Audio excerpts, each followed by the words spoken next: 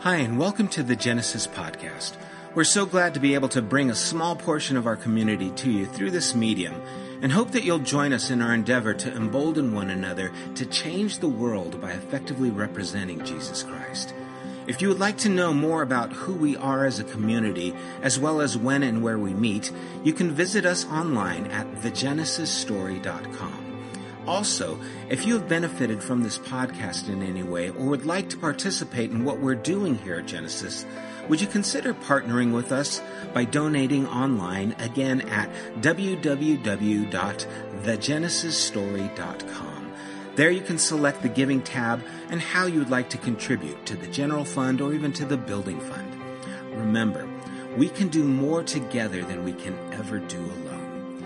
Thanks for taking the time to be with us. God bless.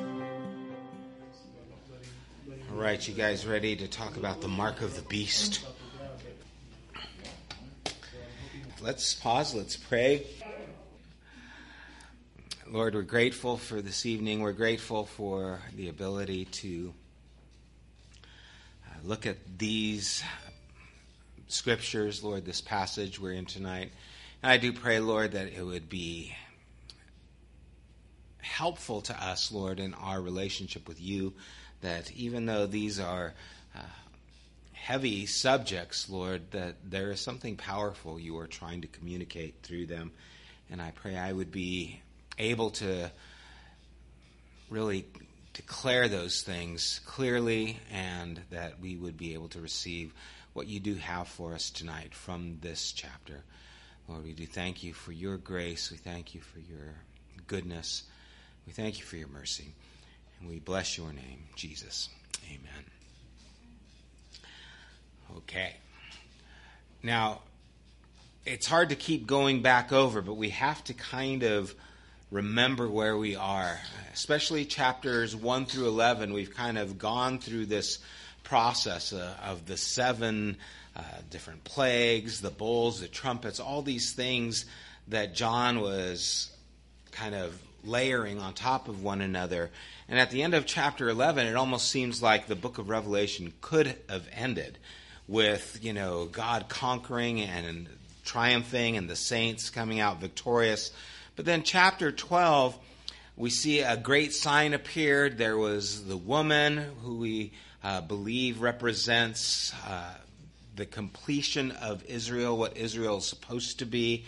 We saw that the Messiah, the baby, was taken up, but then the dragon was hurled down to earth and started bringing about this persecution to the followers of Christ. And these chapters look into why the church is suffering and how God is working in a different level than the previous chapters did. But just as those seals were opened and we saw the different things that came and the different plagues that took place and the persecution that took place, we're now seeing things take place in a different light. Chapter 3, we saw a serpent. Chapter 12, we see a dragon. But really, we're dealing with the same character. We're dealing with the devil. We're dealing with Satan. We're dealing with the one who is opposing God, opposing the work of God, and opposing the church.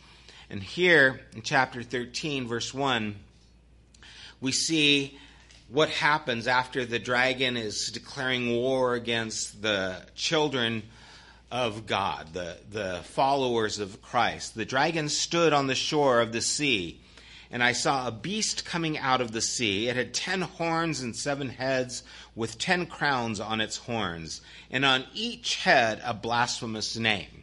Now remember, in chapter 12, we saw an enormous dragon with 7 heads, 10 horns, and 7 crowns on its head. This seems to be a continuation symbol, or maybe some type of offspring from the beast in chapter 12.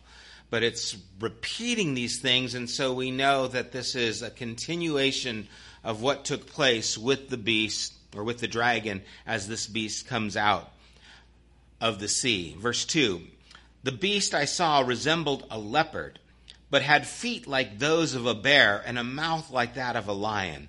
The dragon gave the beast his power and his throne and great authority. One of the heads of the beast seemed to have a fatal wound, but the fatal wound had been healed. The whole world was filled with wonder and followed the beast. People worshiped the dragon because he had given authority to the beast. And they also worshiped the beast and asked, "Who is like the beast? Who can wage war against it?" Now, this is very similar to Daniel chapter 7. In Daniel chapter 7, there are 4 monsters that come up out of the sea. The first is a winged lion. The second is a bear with 3 ribs or tusks coming out of its mouth. The third is a leopard with 4 wings and 4 heads. And then comes this 4th beast that's greater and more terrible with iron teeth and bronze claws. And it has 10 horns with a further little horn growing up beside them. The interpretation there in Daniel is clear that these monsters represent 4 kingdoms, and the 4th of which in particular will become a great and brutal world empire. The horns represent different kings, and the last one of whom will make war against God's people and blaspheme God himself. And so John is taking what Daniel has done and he's bringing it here. And as he takes this passage from Daniel chapter 7 and has it in mind, remember, the people aren't looking for actual monsters to come up out of the sea.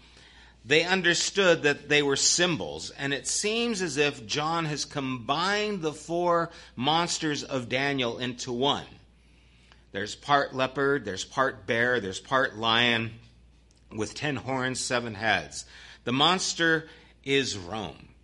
It is the culmination of what these monsters represented and now is being identified here.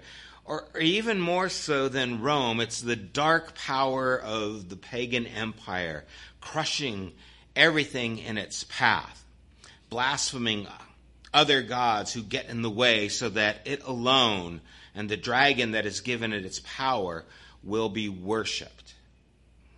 Now remember in chapter 2, Pergamum was described where Satan has his throne. And that was the center of the imperial rule. Right? So Pergamum was where Rome had set up rule, and there it is represented as the place where Satan has this throne.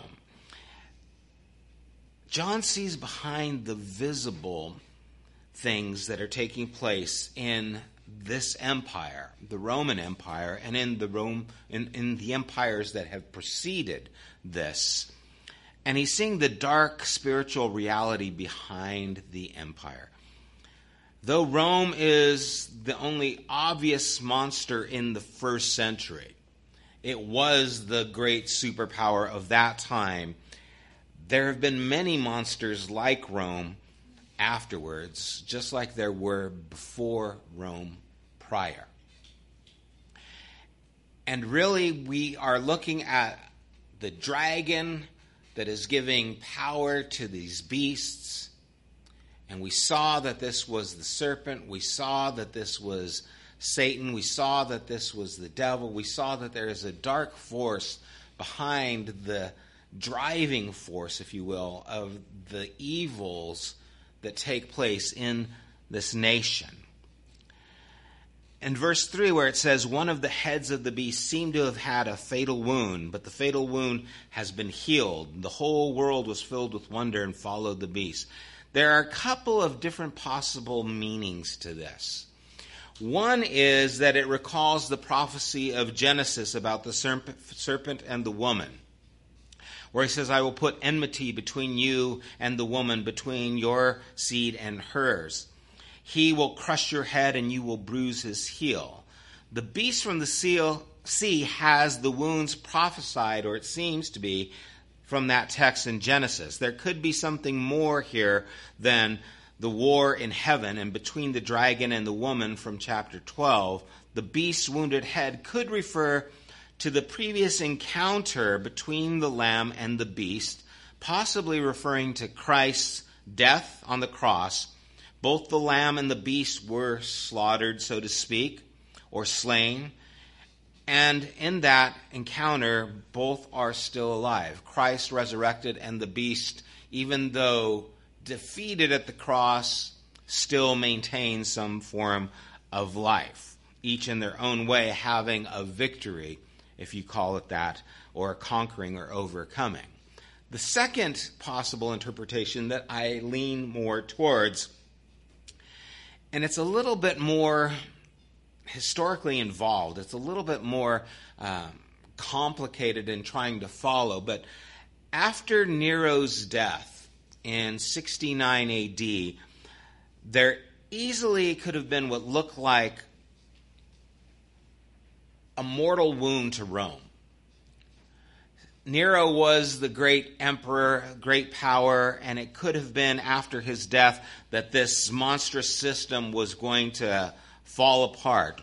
There were 4 would-be emperors in succession that were marching on Rome, killing their enemies, claiming the crown, and then, except for the last one, being killed in turn by the next army to arrive. There was Galba, Otho, and Vitellius came and went. Vespasian came and he stayed, but within months his son and heir, Titus, completed the military task on which Vespasian had been engaged before his troops encouraged him to go further. And Titus' legion destroyed Jerusalem in 70 AD, burning the temple to the ground, and to many observers it seemed like the end of the world.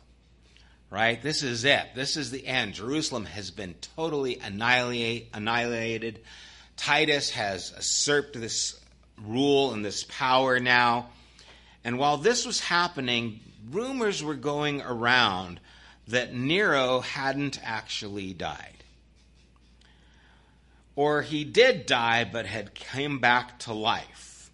A few people claimed that to be Nero, and to be Nero kind of alive again, even as some people, will say, yes, I am Christ returned, and it's some guy who comes and says, yes, I am, the Messiah returned, and it wasn't true. And the same thing here. A lot of people claim to be Nero alive again, but that didn't last.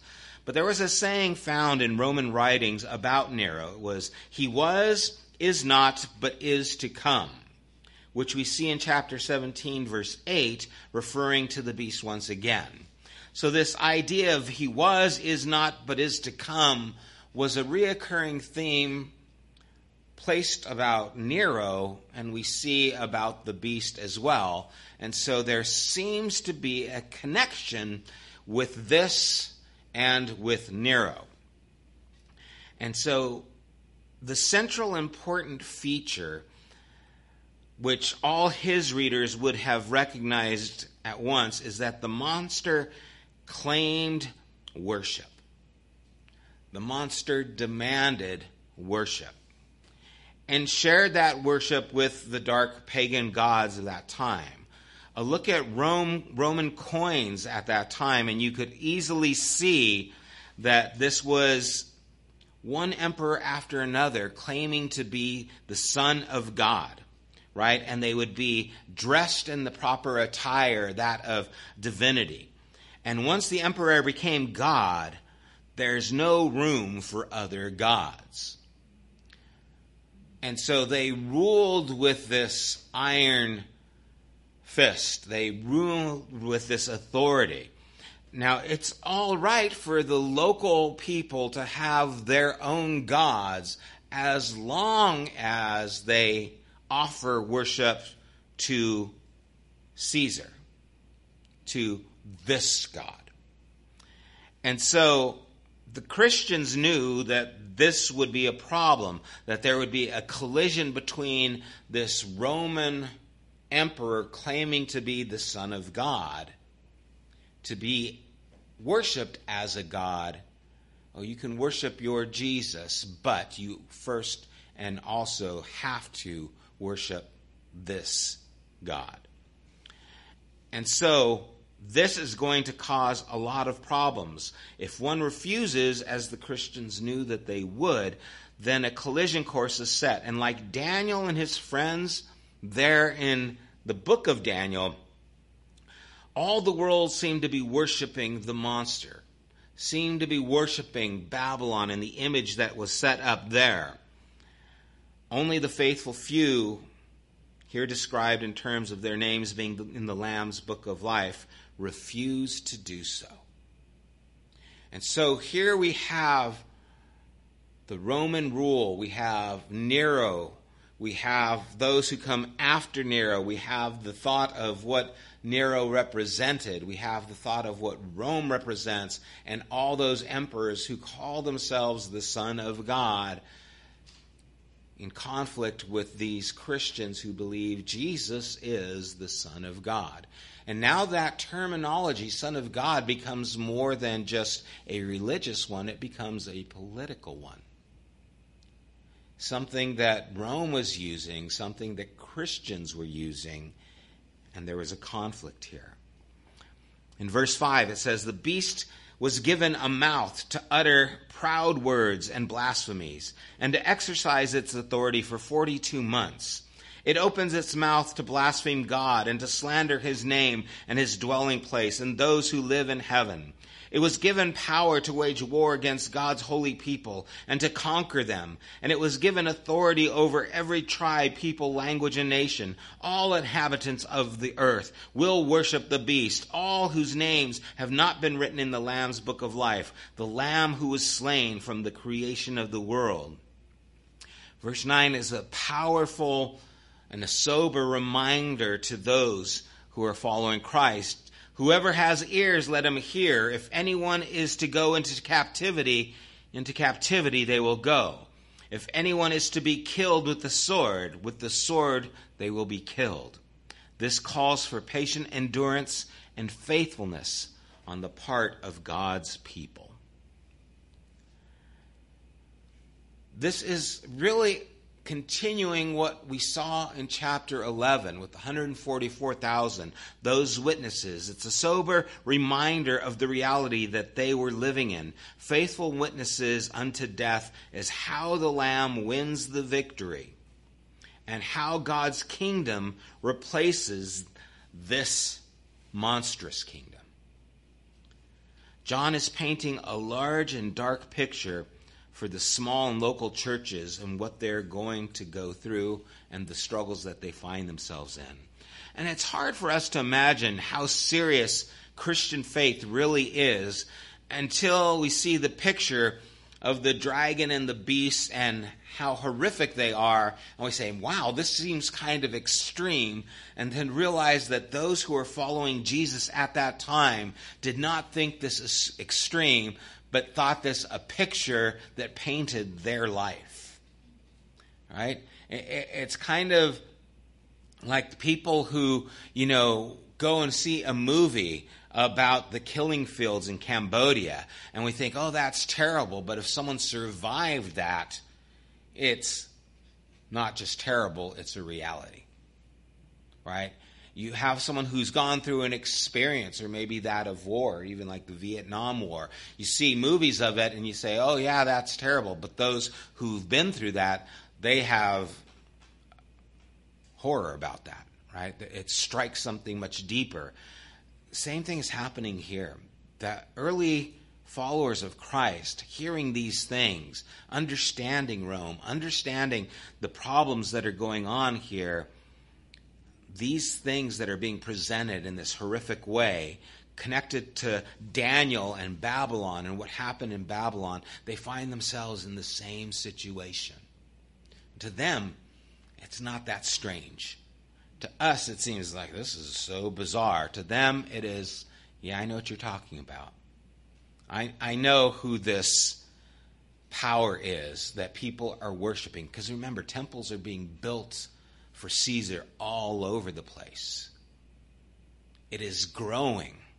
It is conquering the whole world, every tribe, every nation. Rome, that is claiming this authority, and Caesar, who calls himself the Son of God, seems to be the winning ticket. These poor Christians, what do? We believe in Jesus. Here's Rome slaughtering us, annihilating us. Jerusalem is leveled. Here's a beast. It is coming out and conquering all these things. Verse 11, then I saw a second beast coming out of the earth. It had 2 horns like a lamb, but it spoke like a dragon. It exercised all authority of the first beast on its behalf and made the earth and its inhabitants worship the first beast, whose fatal wound had been healed. And it performed great signs, even causing fire to come down from heaven to earth in full view of the people. Because of the signs it is given power to perform on behalf of the first beast, it deceived the inhabitants of the earth and ordered them to set up an image in honor of the beast, who was wounded by the sword and yet lived. The second beast was given power to give breath to the image of the first beast, so that the image could speak and cause all who refused to worship the image to be killed. It also forced all the people, great and small, rich and poor, free and slave, to receive a mark on their right hands or on their foreheads, so that they could not buy or sell unless they had the mark, which is the name of the beast or the number of its name. This calls for wisdom. Let the person who has insight calculate the number of the beast, for it is the number of a man. The number is 666. When you go to Disneyland, how's that for a segue? And you go down Main Street, I can remember from being a kid to still seeing all the little, stores and windows up top, and you hear like they have some recordings going on as if someone's playing a piano and stuff, as if there's something actually taking place there. But it's just a facade, right?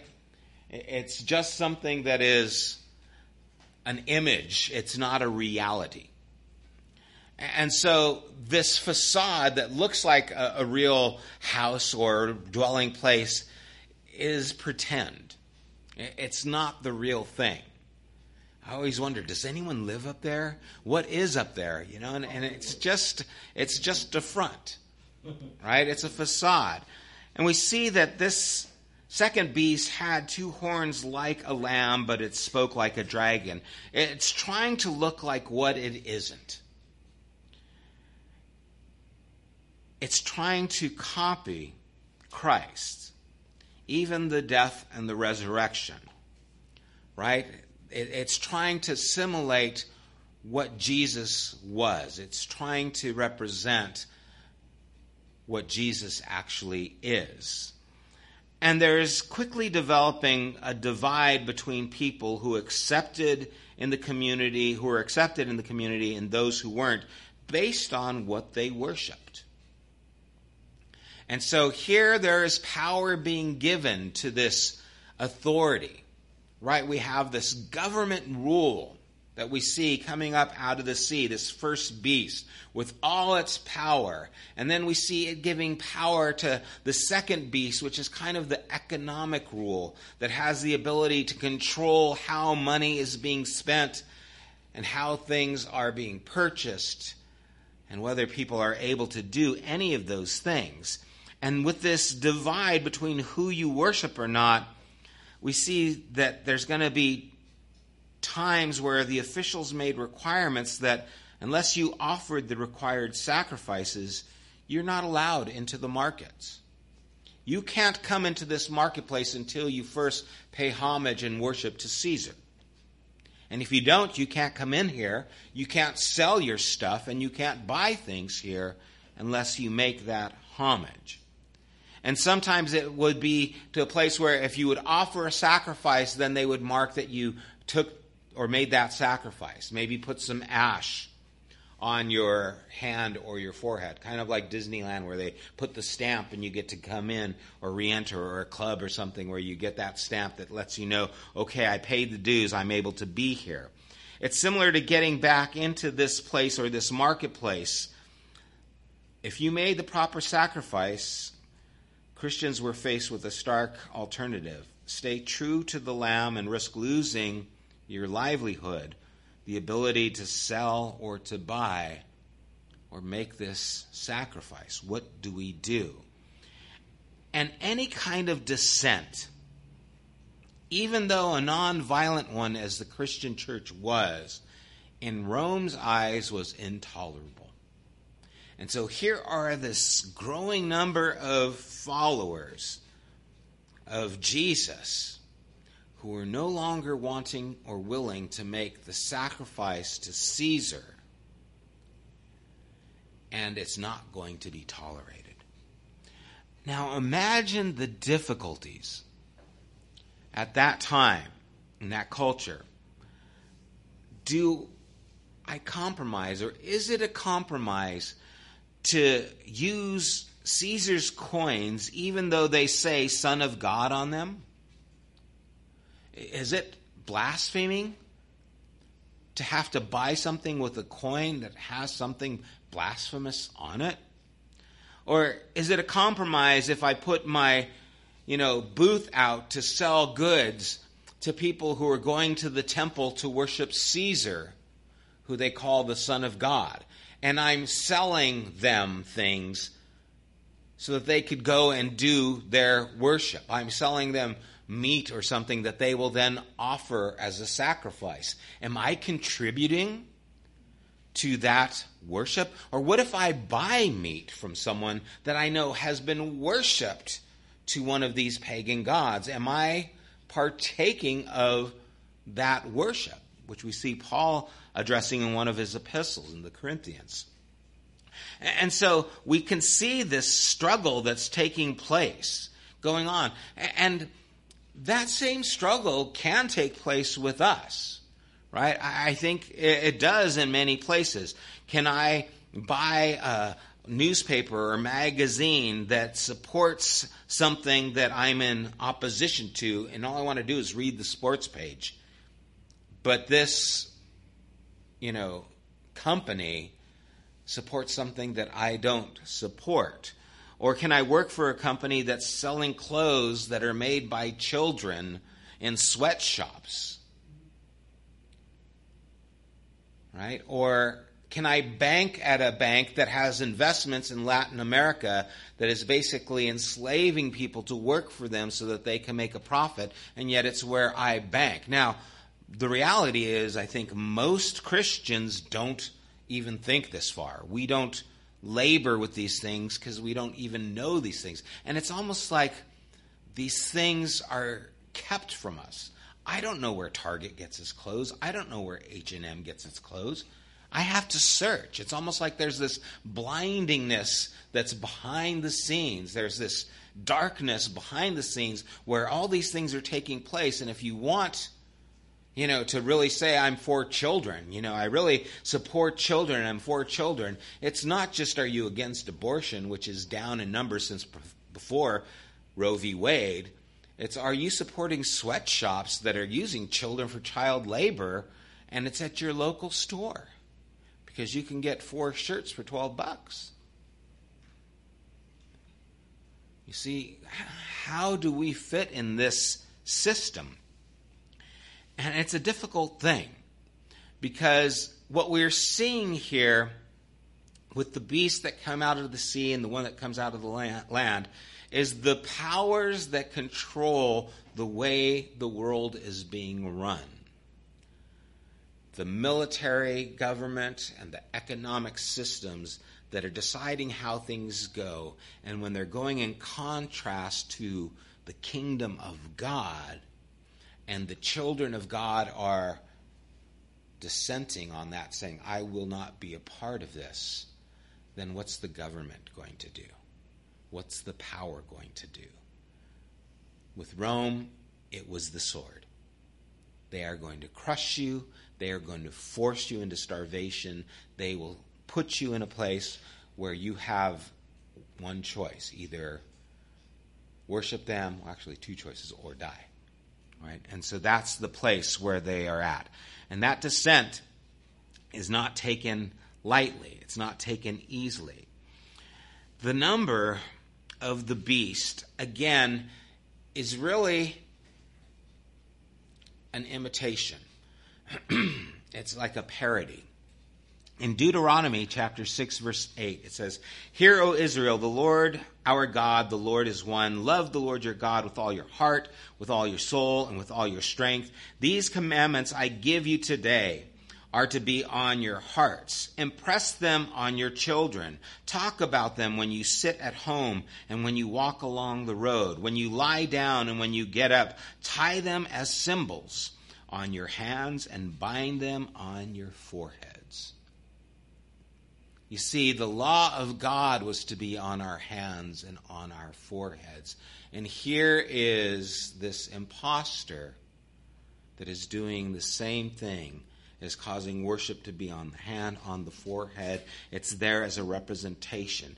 If you were to write Nero, Caesar, and beast in Hebrew, each one of them amounts to 666.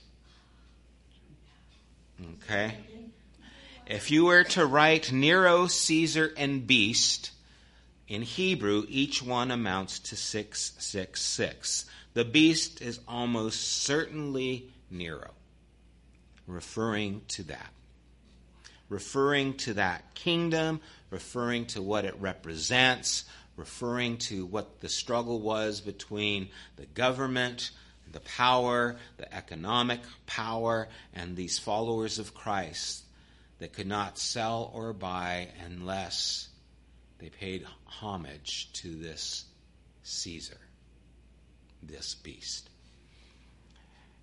But this isn't just about Caesar, and this isn't just about what's happening there. Just like what happened in Daniel with Babylon. This is a reoccurring theme. The nation had become a beast, become a military brute, an economic force demanding allegiance. It happened again with the Persians. It happened with Greece. It's happening here with Rome. It's happened throughout history. It's happened in China. It's happened in Cambodia. Anytime a government takes a power and wields that power both in military force and in economic force to take control of how people will live and worship, it's a beast. And it can be represented there. This is definitely representing what is happening at that time. John is writing to the people in that first century, and Rome is the power, and Nero is the representative of that power at that time. This really is a contrast between the world powers, the world kingdoms, and the kingdom of God. And which one will you pay homage to and trust? The example the kingdom of God has is a lamb that was slain. It is Christ, who told Peter, "Put away your sword. Those who live by the sword will die by the sword." And then there is the power of Rome that took up the sword and slew all those Christians.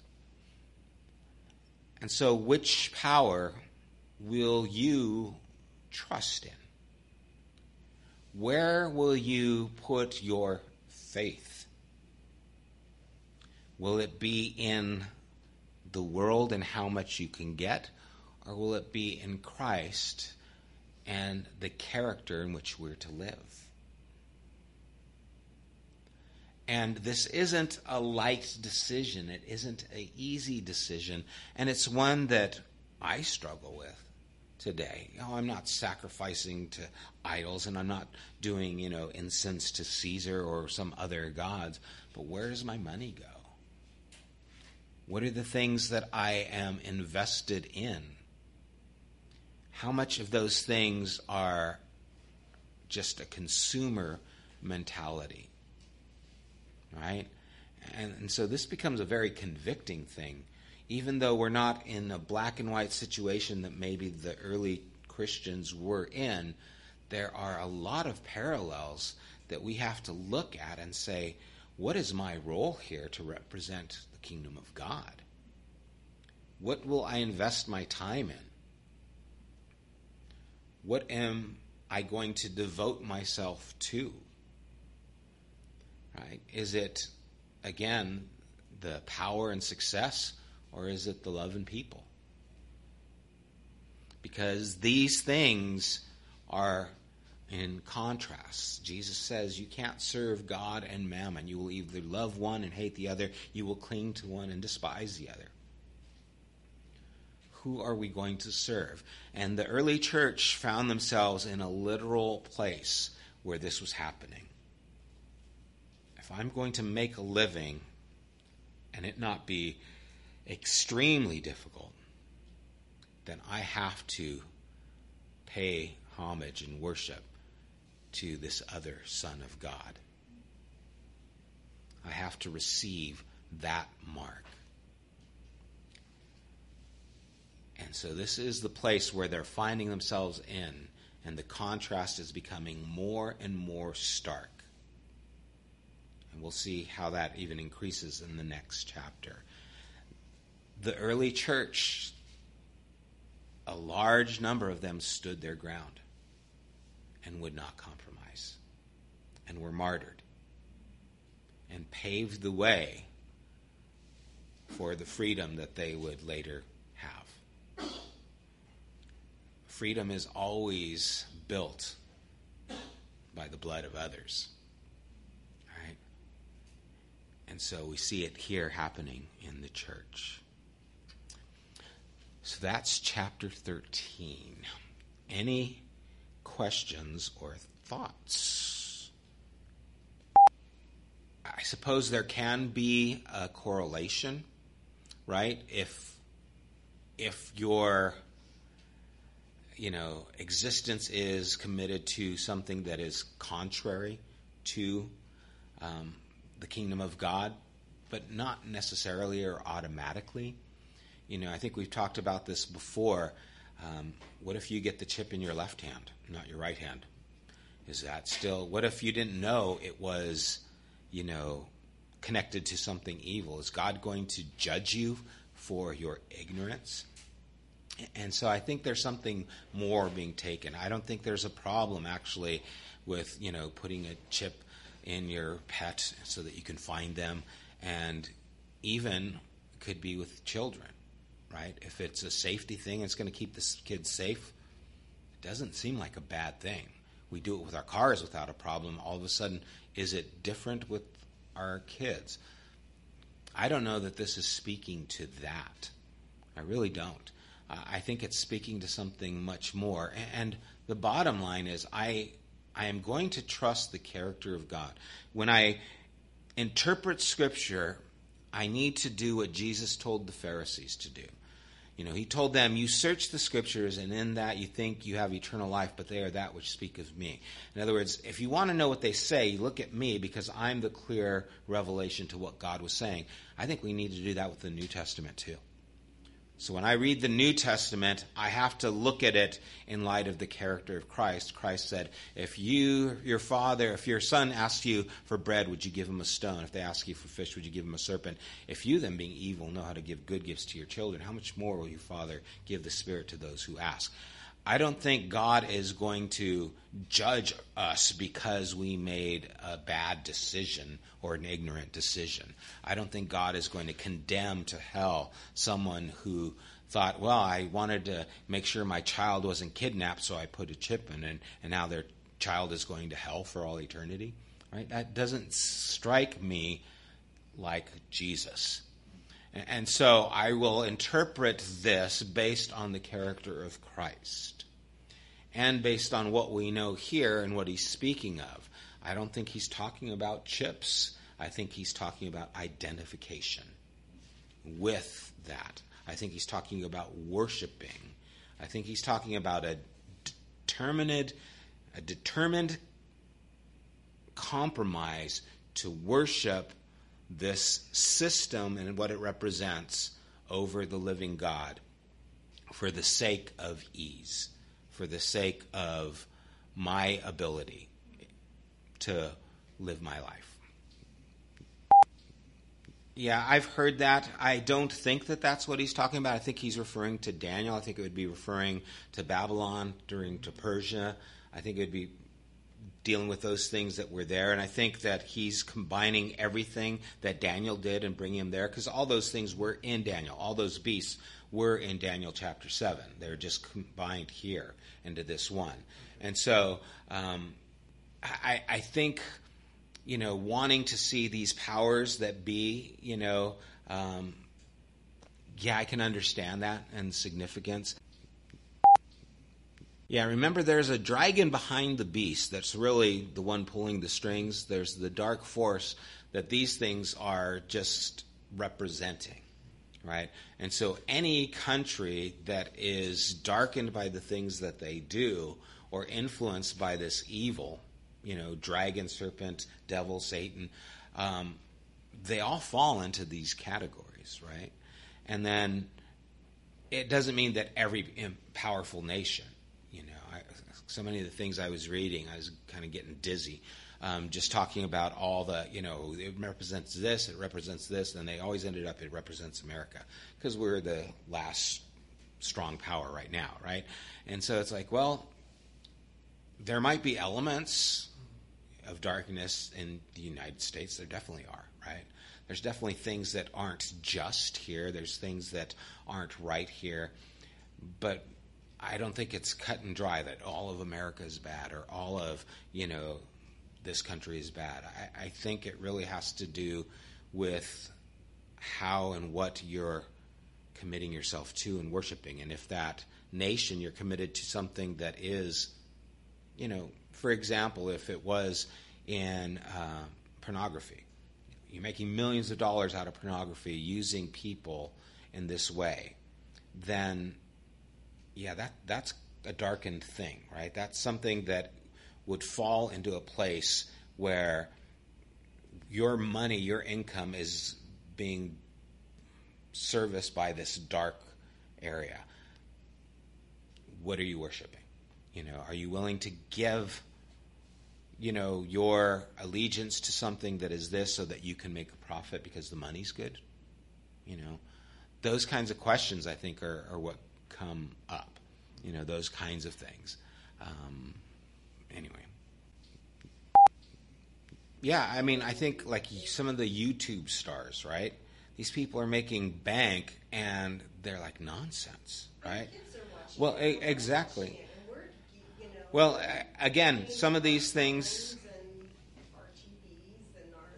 Yeah, so we have to. I don't think it's like, okay, so all YouTube is bad, right? But I think that there is definitely something to say about the things that are driving money, right? This economics thing. People are doing anything for money, right? They're being absurd for money. They're being, blasphemous for money. They're being obscene for money. Anything I can do to get money and to get power. I think that's part of this kind of system, right? This economic. Well, that's where, the audience, and so again, we're like I said earlier, what do you do if you have to buy meat, but it was offered to an idol, right? Paul said, well, I know an idol's nothing. So it's like there are certain lines that are, well, am I crossing the line? Because if I buy this meat, I'm supporting the worship of this, right? But I have to eat. So how do I live? Right? And it wasn't, just do this, just do that. It was a difficult thing that they struggled with. Well, I think it's similar to those things. In other words, I think that there is the economy that we're living in that we need, right, that has all these other things attached to it. And we're having to maneuver our way on what we entrust and what we don't. Amazon, like not everything on Amazon is good, right? Amazon sells books and things that are, bad.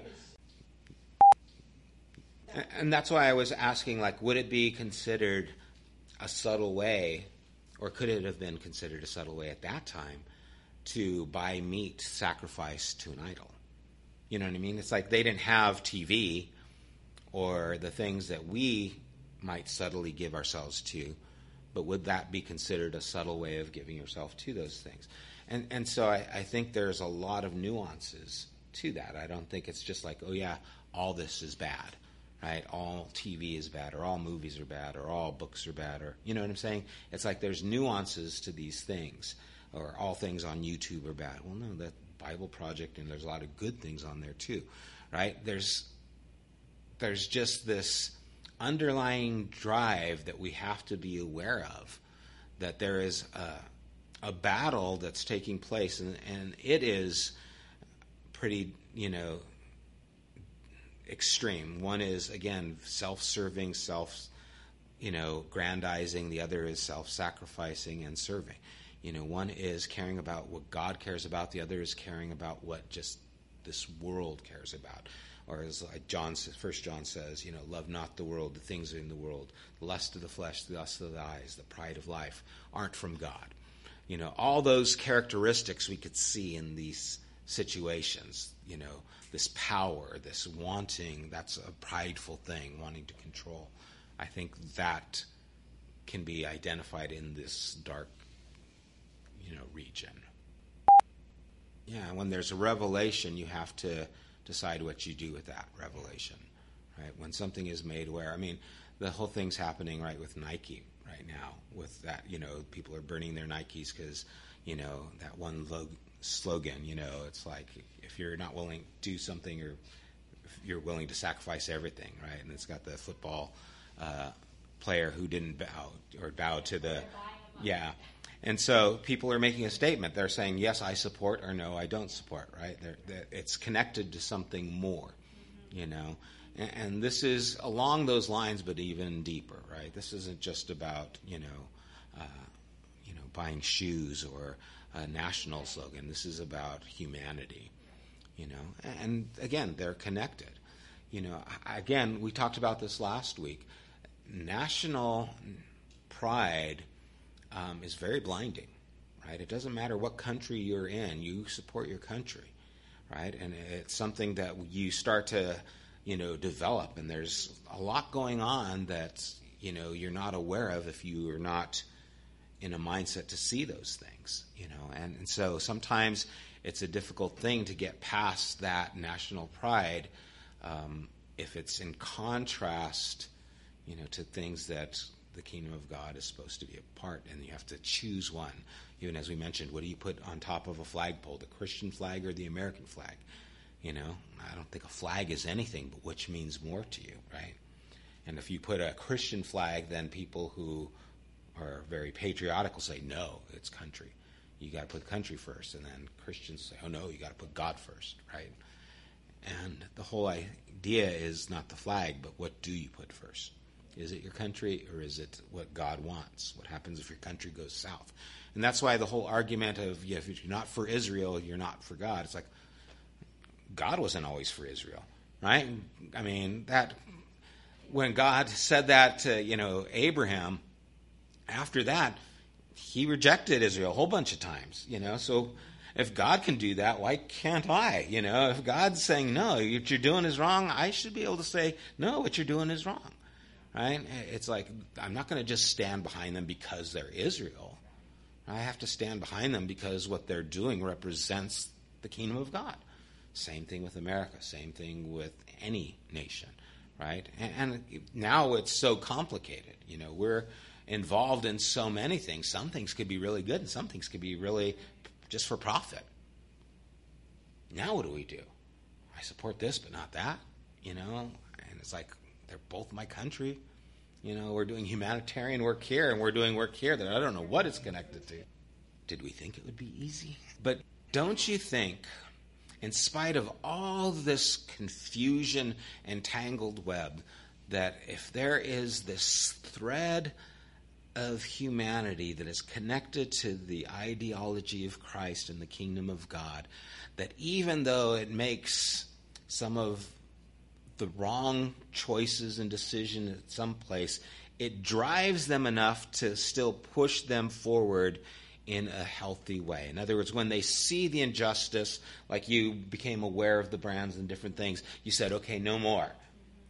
And if enough people come to that road where they see that and they say, oh, no more, right? 20 years, not even 20 years, 10 years ago probably, no one was talking about brands. No one was caring about some of these things. And now it's awareness, right? Same thing with the, human trafficking. 20 years ago, I don't think I even knew human trafficking was taking place. And all of a sudden, it's a reality. And it's happening, and there's more and more people being aware of it and making people aware of it. And a lot of them aren't even Christian, right? But there's a movement that's going on where the things that represent the kingdom of God are pushing forward. And there is more of awareness. And I think as that continues, things will have to start claiming sides. If enough people say, I'm not going to buy this brand because of where they're, getting the product, that brand will have to say, okay, we're going to stop, right? It'll be interesting to see what Nike does because their stock went down, right? And so if the stock goes down, are you going to follow the money, or are you following what you believe is a statement that you needed to make? See, if enough people are willing to follow that ideology of the kingdom of God and not the prophet, that's when you start. And that's, I think, what John is dealing with here. Well, I mean, whoever has ears, let him hear. I think that's always a call to deal with what's being said. Yeah, it's like, listen to what I'm telling you here. This is important. It's kind of that. And then I think the understanding, calculate the number of the beast. I think what he's trying to do is bring an attention to the system that is taking place and just pointing it out. Again, I don't think the people reading this had anything but Rome and Caesar in mind. I think to them they was like, yep, we knew it, because there wasn't anything else. There wasn't Russia, there wasn't, the Tsar, there wasn't the Middle East. All there was Rome. All there was Caesar, who is the Son of God, right? This contrast. And so I think to them it was really clear. And I think, again, we want it to be present day. And so we find things that correlate with our time, and we identify with those things. But I think the correlations we need to find are probably more the moral ones, that are taking place than just the symbolisms, if that makes sense. And again, there's a million things out there. I didn't read them all. I'd start reading something, I go, okay, this is going that way, right? I'd read something and go, okay, that's kind of going that way.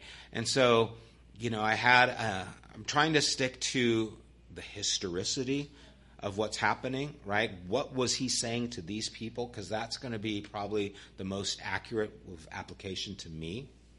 And as soon as someone started going, well, here we have this, and he's talking 2,000 years later, I'm like, okay, how did you get from here to here, right?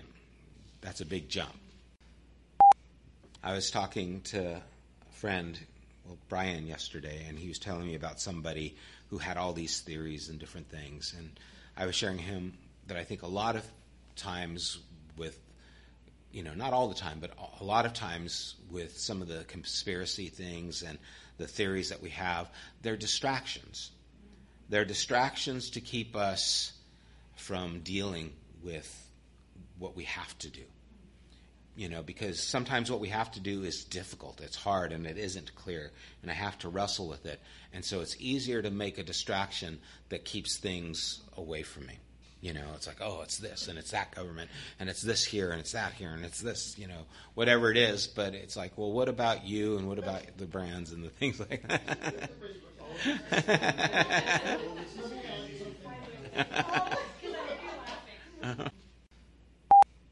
But the reality, even though it's not sensational, it is very heavy. What he's talking about and how he's presenting it is And the reason he's presenting it as beasts and in this elaborate, imaginative way is because of how heavy it is. It is meant to make us think of horror. It is meant to bring nightmares because it was, right? It was that kind of a nightmare thing.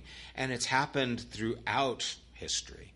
There's been time and time again where Christians have suffered incredibly, just like they did, in the first century for their faith. And it's happening today. It's something that continues. And so it's not sensational, but it's heavy, and it's powerful. And it really is one of those things that makes us have to, take a little breath. No, I understand what you're saying. I do, but again, we go to sensational because of how it provokes us. But, the simplicity brings a little depth in the reality, or it's meant to. And it's one of those things that just we're so far removed from these things that it's just hard to grasp hold of these things.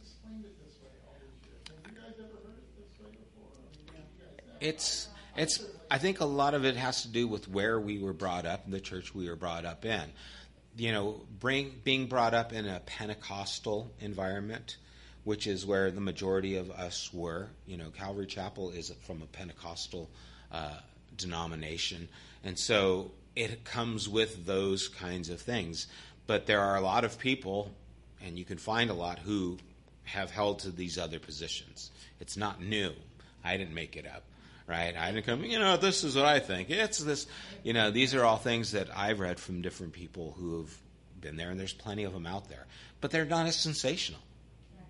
Well, because it is difficult. I mean, a lot of this we are still speculating. We don't, because he doesn't say it's Nero, but it seems to point to all these things in light of what we do know. And the more we uncover about, what was said about people, like why they're, like Nero, who was, not is, and is to come.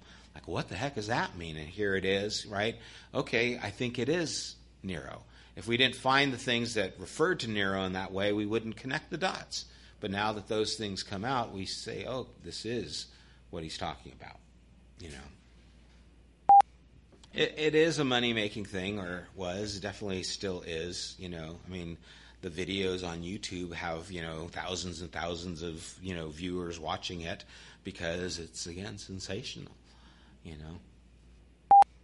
No, I'm not trying to minimize the darkness. I'm actually saying that the language he used was trying to bring attention to the darkness. I'm not saying that darkness doesn't exist now, because it does. Even like I said, there's people still dying, giving their lives for Jesus today in horrific ways, right? People are tortured. People are put through extreme things just like they were here. And so the darkness is still present. But I also see that the light is still progressing, and I think that is something that they had to hold on to, right? Don't grow weary in doing good, because at the end you will receive a crown of life. That's got to be our goal too, right? We're not going to give up just because it's difficult. We're not going to give up just because it's hard to live the right life and it's easier to live the wrong life. And it could be something simple, like not lying in your sales, or it could be something very life or death, like them having to deal with, am I going to sacrifice and offer to Caesar or not? So, it goes to that extreme, but I'm not minimizing darkness. It's still just as dark, and there's still the dragon, and there's still the serpent. It's still the enemy. There's something underneath all of this that's driving. There's a darkness that's there that's called the devil, Satan, striver against God. All these things are terminologies that are meant to think of an anti-God. And that's why even the 666 is an anti-Shema. Right? The Shema was what they did, where they tied that on their hand, and this is the anti-Shema. There is the anti-Christ, right? These things are against what Jesus is doing. And there, even as John says in 1 John 2, there are many anti-Christs that have gone out into the world, right? There are a lot of things that are against Christ, right? And there still are. It still happens today just like it did then. I mean, you think about the powers that run the world and how there is such a grab for power and control, right? I mean, it's a force that drives people to do the things that they do. And there is another force that drives people as well. Bob Goff, most recent book, Everybody Always, he just strikes me as so counter everything in culture, right? Here is a successful lawyer, and every Wednesday he goes to Tom Sawyer Island and meets with people, and he puts it in his books. If you want to meet with him, go to Tom Sawyer Island and you can meet with this author and, lawyer, and he'll meet with you there on Tom Sawyer Island every morning, Wednesdays. His phone number is on his book. And he's selling like hotcakes, right? Who does that? It's so countercultural, right? Instead of I'm elite, I'm up here, you're down there, it's like, hey, this is it. And in that book he tells, won't give the whole book away, but he tells the story of how he is the first person, or was a part of the first trial of a witch doctor in, I think it was Uganda, where the witch doctors would mutilate young children to use their body parts for different, potions and things. And no one was willing to take them to court because of fear and because none of the kids lived. One of the children lived, a young boy who he came to know, and because of that he said, would you testify against that? And he took a witch doctor to court and sentenced him to jail. First time ever in the country, right? And it was just incredible. The story is just unbelievable. And then God tells him, you need to go talk to the witch doctor. And he hated this man for what he did to this boy. And he leads the witch doctor to Jesus. And it's just like, oh man, what's going on here? This is just shaking all the things that I would hold on to off the table. And again, it's like, what's taking place here? It's against culture. Oh, he's got to be in jail. You can't do that to people and not be put away. But God's extending himself to him, right? Who does that? God does that. That's why the book's called Everybody Always. And so that's what the kingdom of God looks like. It doesn't give him a pass. Oh, you can go, no problem. No, he's in jail, he died, and all these things. But in spite of how he felt, there was something telling him, you need to do this. And he did. All right? It's a great book. If you get it, you should get that book. Everybody Always. Bob Goff. Yeah. He's got another book called Love Does. It's a bunch of short stories that he's involved with. He's got an amazing life. The guy's just like, incredible. But he's extended himself in these ways. One day I'm going to go to Disneyland and find him. Well, let's pray on that note. Lord, I do pray that, again, as we've gone through this chapter, that it will have tugged at our hearts and have opened our eyes and our ears, that it would make us think. And Lord, I'm not here to try and answer everybody's questions. Actually, I'd like there to be more questions, but I'd like the questions to lead us to you, to lead us to your character, to lead us to interpret everything we read through you, Christ.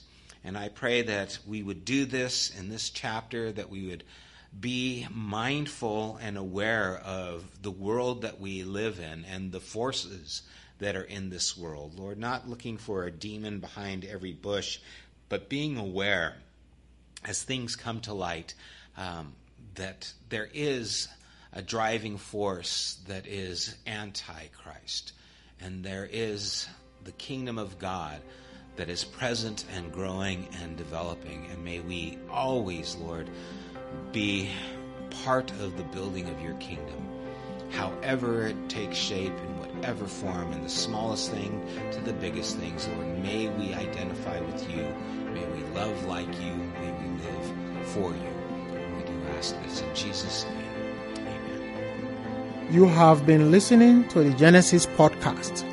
We invite you to join us at one of our weekly gatherings. You can find more information at www.thegenesisstory.com, as well as opportunities to help financially support this podcast. Thank you for listening.